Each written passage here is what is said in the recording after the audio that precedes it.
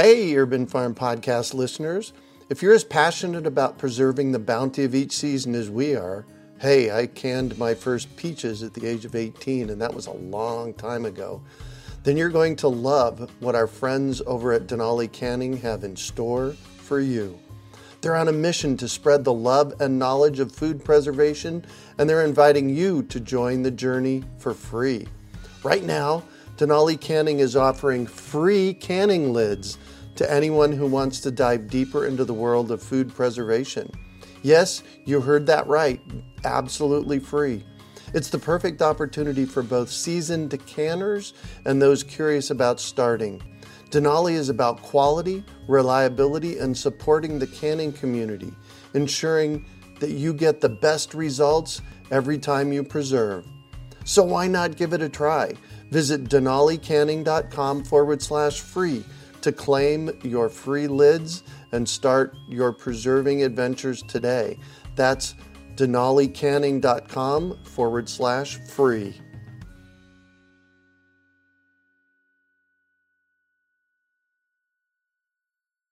Greetings, urban farmers, gardeners, and healthy food visionaries. Farmer Greg here, and welcome to the 340th episode of the Urban Farm Podcast, where every day we work together to educate and inspire you to become part of your food revolution. The Urban Farm Podcast is sponsored by healthiq.com. As I get older, I am finding that leaving a legacy is becoming more important. And a big part of that is making sure my loved ones are financially sound when I depart. One way to do that is through life insurance. Health IQ is a life insurance agency that helps runners, cyclists, yogis, vegetarians, urban farmers, and other health-conscious people get lower rates on their life insurance. Visit healthiq.com/urban farm to support our show and see if you qualify. Today on our podcast, we have someone who loves the art of a good story. We're talking with Vivienne de Courcy about telling a wild nature story. Vivienne came from a long line of market gardeners, academics, and rebels, yet somehow found herself having lived in Chicago for 20 years in a high-rise practicing corporate financial law. She really missed the landscape of her childhood between Dublin and West Cork. And after getting breast cancer in her early 30s, she left corporate law, followed a childhood dream, and started writing scripts. She went back home and bought a small hill farm where her love for nature, landscape, writing, and trying to make the farm hers came together and gave her the opportunity to write the script for Dare to Be Wild, released in spring of 2016. Dare to Be Wild is a romantic adventure based on the true story of two young environmentalists whose quest is to show the world the power of wild nature as they reach for their dreams, one garden, one vast desert at a time. Welcome to the show today, Vivienne. Are you ready to rock the garden? I am ready to rock the garden. I don't know about you, but I love gardens and have done my whole life. Sweet. So I shared a bit about you. Can you fill in the blanks for us and share more about the path you took to get where you're at today? Well, indeed, I can. I guess I grew up in Ireland, and my father was an army colonel who loved gardening and used to grow his own vegetables. And my mother was an English teacher and sometime theatre director. So I was often left at home in the summers helping my father in the garden. And in the winters, he used to do military strategy plans on the kitchen table for me to figure out how I should get ahead in any given battle. Oh, interesting. Yes. So between the two of them, it gave me, I suppose, in some weird respect, a lot of resilience and a lot of English literature and a lot of love of theatre and play acting. So, I mean, I guess because I was a middle-class Irish child and because, like middle-class children all over the world, they kind of told me when I said I wanted to be an artist and a playwright that I could be a doctor or a lawyer. And so I chose what I felt was the lesser of two evils and became a lawyer. Which landed me ultimately into being a corporate lawyer doing finance in Chicago for about 20 years, living in a high rise. And while I was there, I was always obsessed with, script writing. And after I had a bout of cancer in about 1993, my husband said to me, you've got to actually start executing your ideas. You've got to stop telling me you've got an idea for a screenplay. And I was always fascinated with James Lovelock's Gaia theory, that the earth is a big superorganism that will self-correct if you give it a chance. Of course. So not content to write small stories, I decided I wanted to write sci-fi epics. And the only problem was I thought I was going to get to direct them. And of course, even today, women feature directors are about as rare as hen's teeth. I think 2% of media worldwide. It's now up to about 13% of all media, which really is a kind of a disgrace. But I wouldn't sell any of the scripts to Miramax then or anybody else. And so Dare to Be Wild is my first film, and it's about the art of wild gardening, a la Mary Reynolds, who is now a very famous landscape designer of wild gardens and forest gardens. And I decided when I went back to Ireland and had scraped some money together that I'd buy myself a hill farm and I would design a beautiful wild space. And so I sent the design brief out to a number of big designers whose work I kind of liked on a worldwide basis. Right. And it was a very specific design brief. The theme of the garden was Celtic Zen, and it called for hawthorn groves and wildflower rifts and clover lawns and things like that. And to my absolute amazement, the big landscape designers came back with lots of things with right angles and concrete and all the rest. I had wanted, I remember, a moated effect around my house. I didn't want much, right? So anyway, one day somebody said to me, you don't want any of those people. You want this girl, Mary Reynolds. She's really young, but she just won the Chelsea Flower Show with a hitherto tried and untested wild garden. And so one day Mary Reynolds arrived up with a lot of attitude, and about 6 months later sent me back this design that blew my socks off, frankly. I had to build it. And she then, during the course of the build, told me her story of actually, first of all, getting admitted, making the cut from thousands to 8 to the Chelsea Flower Show, then not being able to find anyone who could build a wild garden because her garden called for 500 wild plant species that were native and had to bloom on cue. And she found actually a group of hippies in a place called Future Forests, which is a wildflower sanctuary in West Cork.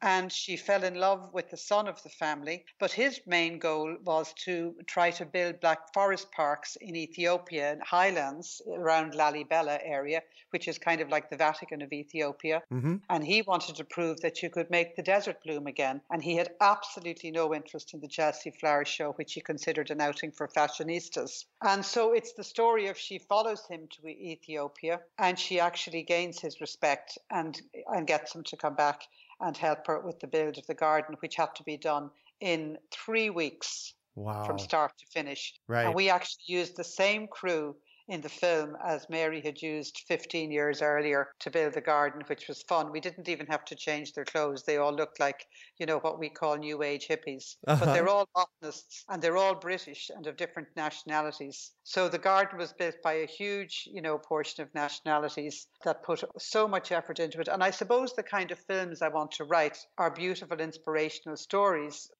which illuminate some solutions for humanity and show the power of what a group of everyday people can do in the furtherance of a great idea. Yeah. And that's really all I'm interested in doing, because God knows there's enough, dark dystopian torture, twisted, edgy films out there for the last 20 years. That's all anybody does. And the critics have bought into that psychosis. And so needless to say, we were absolutely thrilled because our film has gone all over the world, but it hadn't gone to North America. And the next thing, I got a call one day from Netflix to say they'd bought the film out of a cast of, hundreds of films. Wow. So it's going on release by Netflix, and at the moment it's on Amazon, and you can purchase it there if you want to see it, Dare to Be Wild. So we're really pleased with how well. It's my first film, and I got to direct it. So I'm one of those rare things, a female film director. Nice. I got a great big smile on my face. So can you give me a timeline? Let's kind of talk years here. What was the timeline for all of this? When was the Chelsea show? When was your design in? When did the movie come out? Because it spans almost 2 decades, right? Yes, as I say, it took as long as it takes a sapling to grow into a tree to make this film. It took really 12 years from the time I met Mary in 2004. She had made the garden at Chelsea and won the gold medal in 2002. She told me the story and I started writing the story. And I had always wanted, as I said, to write scripts. So I'd been writing scripts of all different stripes at about 17. And I just realized that this script fitted perfectly as the prequel to another sci-fi epic I'd written called Dare to Breathe, which is about our world 157 years into the future. If we don't follow the advice of organizations like Urban Farm, So yeah, thank you. It literally is the truth, isn't it? I mean, our world is Yes. kind of hurtling towards, extinction here in some way. And so our film was all about, as Mary says in one of the lines I wrote for her, let's throw a lifeline to the wilderness. Because the whole theme of the film is, if we take back wild nature into that little space we control ourselves, our own gardens, we can little by little change things. And that's what you're doing, and that's what we want to do. So how do you do that? How do you actually grasp the wild? I won't say harness because that's the wrong word, but how do we grasp or grok the wild and bring it and invite it in? How does that happen? What amazes me is that there isn't another feature film like this. I wanted to make something that was beautiful and inspirational and accessible to a wide variety of people, because I think you have to get the message out through mass media. It's not enough to be, a signatory to the Paris Climate Change Accord. We have to individually take the power back into our own lives, and we can do it through this methodology of growing your own vegetables or having your own clover lawn. I mean, if you just think of clover lawns, for an example, a typical mowed lawn can't support one bee. And has to be mowed over and over again. Whereas a clover lawn can support a myriad of pollinators and only has to be mowed twice a year. And it makes so much difference to sit out in the summer on a clover lawn and hear that it's alive and that bees are buzzing and there's butterflies. And it's just an entirely different environment. But the film and Mary's whole philosophy is based on a beautiful theme that comes from ancient Ireland. So the ancient Celtic farmers of Ireland used to have a little space that they would leave uncut at harvest time. It was called the Hare's Corner. And the ancient farmers believed it was for luck, but I think it's part and parcel of our philosophy and our survival, because the Hare's Corner they left uncut at harvest time so that the small native animals and plant species could survive. And so in our own gardens, I think we should all have at a minimum a Hare's Corner, Oh, yes. I just think it's a nice idea. So what would that look like? I'm assuming there's part of your farm that's a little bit manicured, right? There's two small areas of lawn. There's a semicircular lawn that I actually cut a piece of the clover out on, because you can mow clover just like you can mow grass. And so I kind of cut a semicircle on that so I can go and lie on it or whatever. Now, you could just as easily lie on a clover lawn, but I just cut that out just because it's easier and kids play on it and that kind of thing. But the rest of the garden pretty much is, there's an awful lot of trees planted in it now, and we have hawthorn trees. And I actually took from the set of the movie The Garden that stone walls that Mary made in her garden, because it was called the Celtic Sanctuary. And so it had a whole theme, which you will see if you see the film Dare to be Wild. There was a whole theme to her garden that was about recreating wild spaces, and it's so beautiful. I really want to focus in. Maybe I'll ask the question this way. Give me 3 things somebody can do to bring the wild into their yard. Well, the first thing that I did was I instead of having typical lawn, I actually sowed clover seed. The second thing I did was I wanted to have some fruits and some berries in the garden. And so I planted some beds and I planted trees around them. So the trees send down the mulch and the little props. I don't do an awful lot of it because I'm only there for part of the year. But the hawthorn grove is really an absolutely magical experience. And it has a little bit of, a few little boxes for lettuces, and I've wild strawberries and things like that. So I love that. I particularly like wild strawberries. Birds like wild strawberries as well, by the way. Oh, yes, that is the case. Birds are very fond of wild strawberries. So I also have ferns, and I like to have places where animals can have a habitat. Right. And ferns West Cork has a microclimate, so it's very semi-tropical. So the ferns grow absolutely wild. Mombrecia grows wild, and fuchsia grows wild. And so the hawthorns are surrounded by Mombrecia. In the foreground, you've got a lot of Mombrecia and fuchsia, and then the hawthorn trees. And behind that, more fuchsia, and behind the islands and peninsulas of Roaring Water Bay. But Mary's book, Garden Awakening, really gives you a how-to of forest gardening. And I would strongly recommend that anyone who's interested in putting this into effect, even if it's just in your window box, on your city roof terrace, on your own balcony, or in your big suburban garden, or in a city park, or in a schoolyard. Her book is a fantastic design help to that. How would you define forest gardening? I guess it's a way of integrating. I mean, that's more a question you would have to ask Mary, because she's really an expert on it. But I guess it's a way of having, every garden can probably support one tree and an area for growing. And I guess that's the culmination of it. It's how you do it. It's how you plant under the tree. It's what the tree does in terms of automatic mulch. It's a balanced ecosystem, really, isn't it? That actually feeds you and helps animals and allows animals to survive, where you don't have to use pesticides and all these things that absolutely kill our soil, because I think soil is so important to forest gardening as well. Oh, yes. Bringing back all the nutrients and all the bacteria that lives in the soil. I mean, it's being wiped out. And then, of course, it's draining off into rivers and streams. And what I cannot understand is why more people don't know about it and understand it. It's a little bit mind-blowing, isn't it? It's terrifying. Yeah. It's absolutely terrifying. And it's not that complicated. It's actually good for you because you have to work harder. I mean, you have to bend over, you have to handle a trowel, right. You have to be able to use garden tools. But it's so much fun. And, if you're bringing up children and everything, they actually grow to love it. A friend of mine is doing it in London near where I live. And her little kids are out like looking at tomatoes and, telling me the pepper is growing now, this kind of thing. It's just lovely. Yeah. And that's what I used to do with my father. I mean, it was no different. And he never used pesticides either. Like, they just weren't fashionable, because there was a belief in Ireland that if you used pesticides that, your vegetables wouldn't taste good, and how right they were. Yeah, no kidding.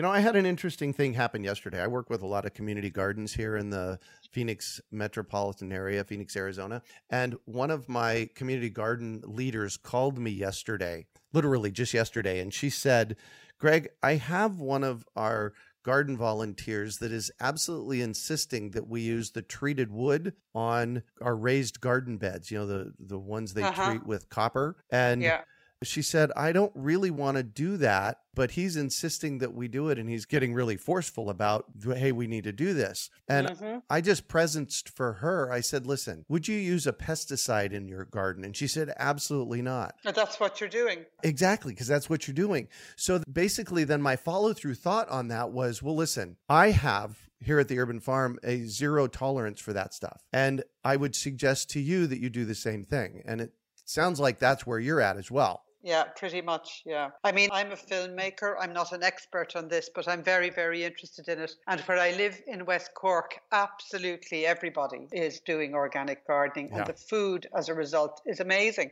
in West Cork. But it was very hard to sell people. I mean, I had written, typical movies about sex, violence and political intrigue that were dark and dystopian and of the fashion that people tend to like for the last 20 years, or at least what they've been taught to think they like. And when I decided I was doing a film about wild gardening or forest gardening or whatever it is we call it, because it's not as fully fledged as that in the movie, because you're telling a story, about a competition and everything. Yeah. I mean, people just told me I was crazy. But there you are. We've been bought by Netflix now. It's like the badge of approval. Woohoo! We're on Amazon. Yeah, it really is great. It makes you think that things can change. Right. But of course, I mean, there were lots of failures along the way. I mean, the movie went out all over the world, from China to Brazil to Australia, I don't know, Israel, Germany, everywhere. But I didn't really understand in the festival circuit and in the distribution chain just how incredibly full of kind of cronyism and how cutthroat it was, So I couldn't understand why a film that people were telling me was beautiful and inspirational and that made them cry, cry for the wild, was having such a hard time. Yeah. And it took a while. It took much longer than we thought it would take to actually get to this point. And it took exactly the right distributor and exactly the right sales agent. We had to kind of cast off people who do thrillers and horrors and what I generically call dick flicks. So yeah. Heidi, my sweetheart, and I were looking through Netflix the other day, for a good movie. And most of them are the, as you call them, dystopian, thriller, violent horror movies. And it's like, I don't want to watch any of those. That's right. There's very little else. And that's what I'm doing now. I'm actually forming a company and I have a lot of support. I mean, I'm thrilled that the next movie, which is a much bigger budget science fiction epic called Dare to Breathe, is now in development. And I get to direct it. And it's a big budget and it's a beautiful love story as well, just like Dare to Be Wild is a beautiful love story. Yeah. And it's very important to me that they have a theme as well. I mean, you would think looking at most movies on platforms nowadays that they were kind of being paid for by the NRA or something, wouldn't you? Yeah. All about guns and violence and people being mean to each other. And I think there's a whole generation that's grown up with that attitude, and we wanted to try to stop that. But, you know, if I was to say what keeps you going is we just decided we had something very good and we just persevered and we finally got there. But my God, it's been 16 years. Yeah. Well, you know, interestingly enough, in 2007, in fact, I'm looking at the cover of the magazine right now. This was on the cover of Scottsdale Times. Scottsdale is one of our bedroom communities here in the Phoenix metropolitan area. Yes. And it says Green Extreme. And it had a picture of me on the front cover in a nice dress shirt with my legs crossed. And it says Green Extreme. Would you like to have this guy for your neighbor? And they were talking about front yard gardens. And they were kind of poking fun at me. And this was in 2007. And fast forward to 2018, that's 11 years later. I'm a rock star here in Phoenix now. People have really embraced this movement. That's so great. It's so changing. I mean, it's a long way to go, but my goodness, it has changed. Yeah. You know, I just think it's a huge success that that's happened. One of the things I studied in the context of this was the history of lawns, because I hadn't really known that lawns became aspirational during the reign of King Charles I in England, which is in the 1630s. And they became aspirational because only rich people in the aristocracy could afford them. And then that went to America and turned into, you know, tennis courts. And ultimately, and golf courses, again, aspirational. And then it became aspirational that you had a lawn in your suburb, because anything else that had weeds was just not de rigueur. And then there was local community policies and regulations that meant you couldn't have your lawn grow above a certain height. And now one of my cousins, who's a psychiatrist in Florida, installed a wildflower garden. And instead of them coming around to him and saying, you've got to cut that wildflower garden down to, 2 inches high,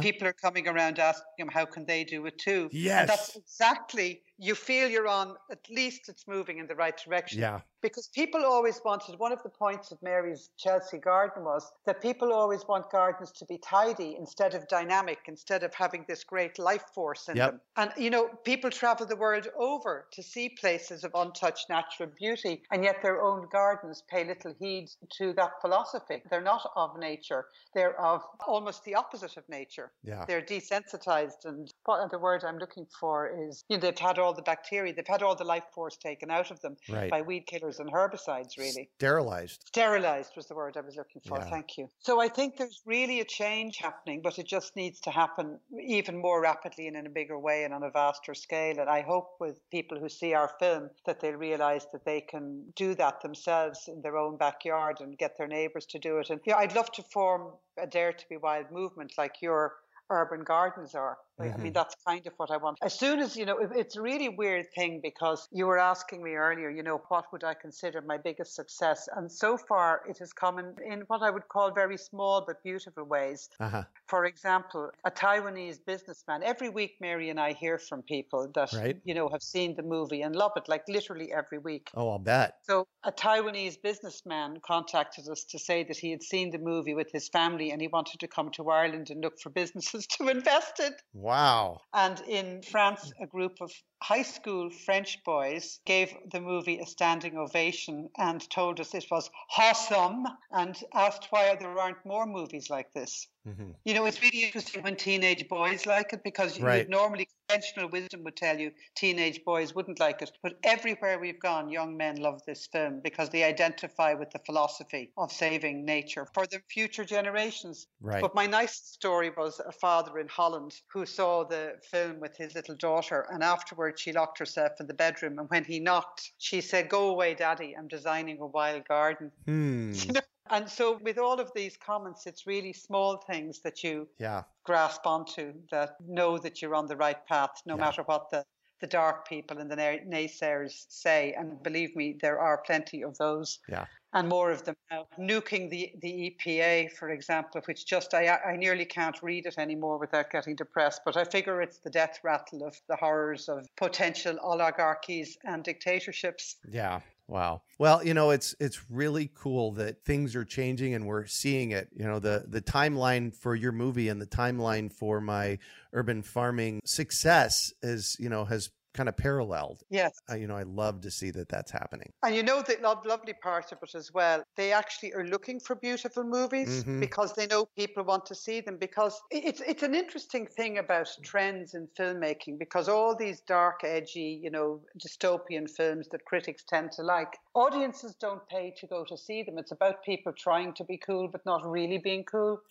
And if you think about it, nobody wants to pay money to see something that's going to make them depressed or worse, leave them numb. And even at that, there are many movies you see and they may be entertaining, but they're forgettable almost before you've left the movie theatre. Right. And I remember the movies that really impressed me when I was young were films like Gandhi, where you saw that somebody could actually gain independence without shedding a drop of blood. And I just wanted Dare to Be Wild to be one of those films. And I think it's beginning to happen for me that literally people take it to heart. Yeah. And I've had a journalist actually write to me that after she left the movie, she went home thinking about she wanted to sow things, wild things, Yeah. And in Beverly Hills in California, this group of Virginia Robinson's Gardens, which was a beautiful public garden, heavily manicured. And they saw the movie with their gardening group, who were kind of the who's who of Beverly Hills. And they decided to rewild all their lawns. And they've done it. They've invited me out now because it's like a year and a half later and they say all the rewilding is gone. But they used to have those perfect manicured Beverly Hills lawns. So it's nice. Yeah. Well, congratulations on your success on this. So I'm going to shift on you, and I'd like for you to talk about a time you failed, how you overcame that failure, and what you might have learned from it. Well, I would say on this journey, which has been a really interesting and a very, very difficult journey of just constant conflict and difficulty and, getting a project like this off the ground. Oh, yeah. I'd say the hardest part of it was encountering the cronyism and the kind of closed shoppedness and the cutthroatedness, particularly in the distribution and film festival process. Because it's really like any business about who you know and how you pitch and who's selling for you. And I just hadn't had time to devote anything to that. And what we just decided we would do is we would just relentlessly persevere. And it's really by perseverance 3 years later that we're now going into North America in a pretty sizable way. And I'm really thrilled. Yeah, well, Amazon and Netflix, that's pretty sizable. Yes, it's very good. So, but I never thought we'd get there. But we somehow we always thought we'd get there, because we knew that once people saw the movie, that the spin was good, that people recommended it. And even last week, people have seen it on Amazon, and I've been contacted by more journalists to do interviews and stuff, because people actually have loved it, because it's like a breath of fresh air. Yeah. So, I mean, that's been my biggest failure, is I really didn't understand that process and the importance of, having a huge distributor and just figuring out how to make that happen. Yeah, let them do it. And now we have a great distributor, actually. Perfect. So what do you consider your biggest success? My biggest success? Well, I guess all my life I wanted to make films that illuminate solutions for humanity. And that's why I chose to make this film first. I wanted films that were enlightening and inspirational about characters who were driven to do something which was selfless and also really innovative and solved a problem that we have. And Mary Reynolds, like Urban Farm, solves problems for all of us, and more of us should know about it. And so to actually get this film made, and what I had to do to get it made, and now to have the sci-fi sequel in development, is to me a huge success, because I didn't think once this happened, once the Netflix sale happened, everything started happening very rapidly. And that's only since last December, by the way. Wow. Congratulations. Yeah, it's great. So I now have, 3 projects in the pipeline. And as luck would have it, because luck somehow is helped by perseverance, isn't it?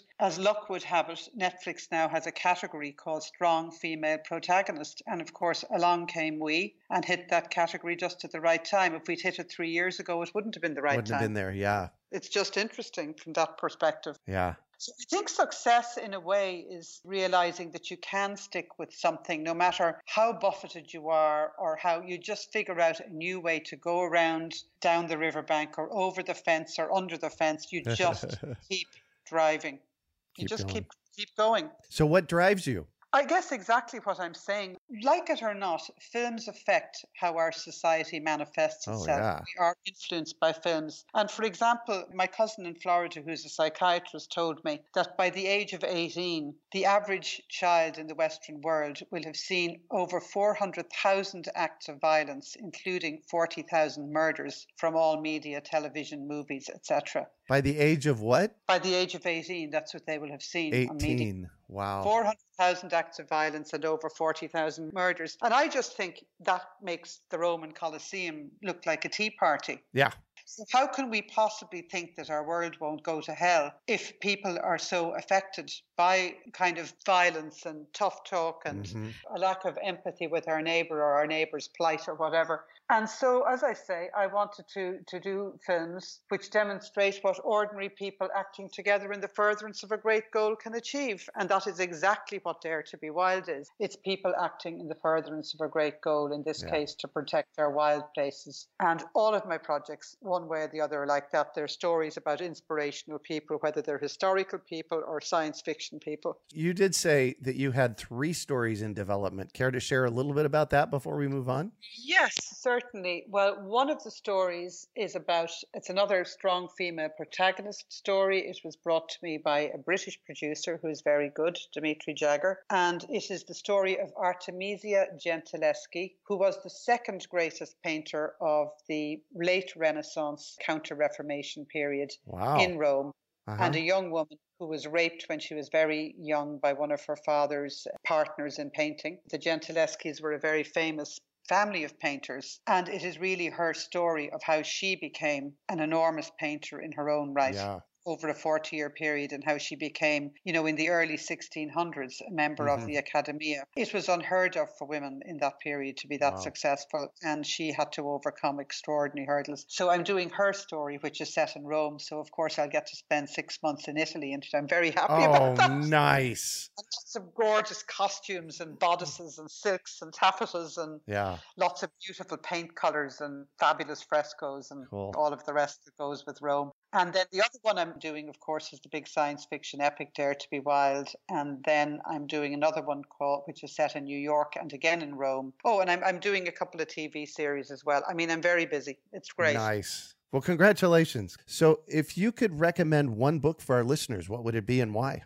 Can I recommend 2 books? Please, bring it on. So one of my favorite books, I said I read a lot of history and a lot of science fiction. I have a big history and science fiction library, and I read very, very little actual mainstream fiction, which is probably a mistake. But one of my favorite history books is a book by an author called Simon Schama, and it's called Citizens. And Citizens is a book about all the cross currents that led to the French Revolution. And the reason I think Citizens is such an interesting book to read at this time is that the time of the French Revolution and the time we're living in now, it basically says you cannot take your democracy for granted. Your political system is a very fragile thing, and it can easily be overtaken by forces of dictators or oligarchs. And that, unfortunately, can then boil over into a very bloody scenario. And at the time of the French Revolution, the disparity in wealth was actually not as bad as the disparity of wealth in many parts of the Western world today. And eventually that can all go horribly wrong. But the oligarchs don't realize it often until it's too late. And I am very much a pacifist in my thinking, and which is why I mentioned the movie Gandhi earlier. But I really worry about the cross currents that I see now, and I think that's why people should read Citizens. The other book that I love that I've already mentioned is Mary Reynolds' book Garden Awakening, which you can find on Amazon. And it, as I've said, is Mary's wonderful hippie, rich in mysticism and insight, but also very, very practical how-to of forest gardening. Beautiful. And what one final piece of advice do you have for our listeners? You mean apart from immediately buying on Amazon Dare to Be Wild? Perfect. I guess that I feel that you should try as best you can to take power back to yourself, each individual for himself, and try and see how you can rewild or have a forest garden. Every little patch of land can support one tree and a food resource, and it's not very difficult to do. And I think the joy and fun you get from it, even though it's a serious subject, because we're trying to preserve wild nature. And I strongly believe that we can protect what is left, yeah. and we can regenerate what is lost. And I just feel, well, what in the words of Mary in my film, let's throw a lifeline to the wilderness. Yeah, beautiful. Well, thank you so much for joining us on the show today, Vivienne. Thank you. So how can our listeners get a hold of you, find out more, watch the movie? You can watch the movie on Amazon. I think it's also on iTunes. It's called Dare to be Wild. Mm-hmm. It stars Emma Greenwell, who is on Hulu right now. She was one of the stars of Shameless. And Tom Hughes, who you would probably have seen in Victoria on PBS. And it's a beautiful romance. So that's what you can do. You can write to me. I'm on email at vivdecourcy@gmail.com. And you should also look at Mary Reynolds on Instagram. She's under Wild Mary. Nice. It's her Instagram name. Perfect. Mary's book is well worth buying as well, Garden Awakening. Mary Reynolds. Excellent. You can find show notes from today's podcast at urbanfarm.org/dare to be wild. We are your urban farming resource. You can find our podcast on iTunes, Google Play, Stitcher, and iHeartRadio. Also visit urbanfarm.org to find articles, podcasts, webinars, courses, and more. Well, that's it for today. Thanks for joining us on the Urban Farm Podcast. The Urban Farm Podcast is sponsored by healthiq.com. A decade and a half ago, I took on a very interesting personal goal: to run the Arizona Rock and Roll Half Marathon from the first running in 2004 until I was the only one that had run them all. They call us legacy runners. Since then, my times have slowed down a bit, but my commitment is stronger than ever. In fact, I just ran my 15th year in a row, and interestingly, there are less than 100 of us legacy runners left. Wouldn't it be cool if a life insurance agency rewarded me for that health-minded achievement? Well, I found one that will. Health IQ uses an exclusive qualifying process that helps health-conscious people like runners, cyclists, yogis, and vegetarians get lower rates on their life insurance. And if you have records like race results or those cool reports we get from the apps logging our efforts, Health IQ takes this into consideration to get you even more savings. Visit healthiq.com/urbanfarm to support our show and see if you qualify. Just like saving money on your car insurance for being a good driver, Health IQ saves you money on your life insurance for living a health-conscious lifestyle.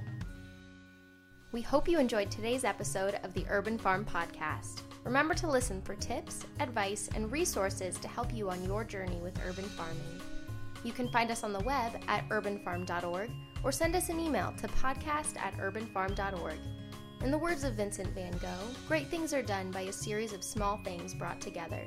Be encouraged that with each lesson learned and skill developed, you are one step closer in the direction of your dreams.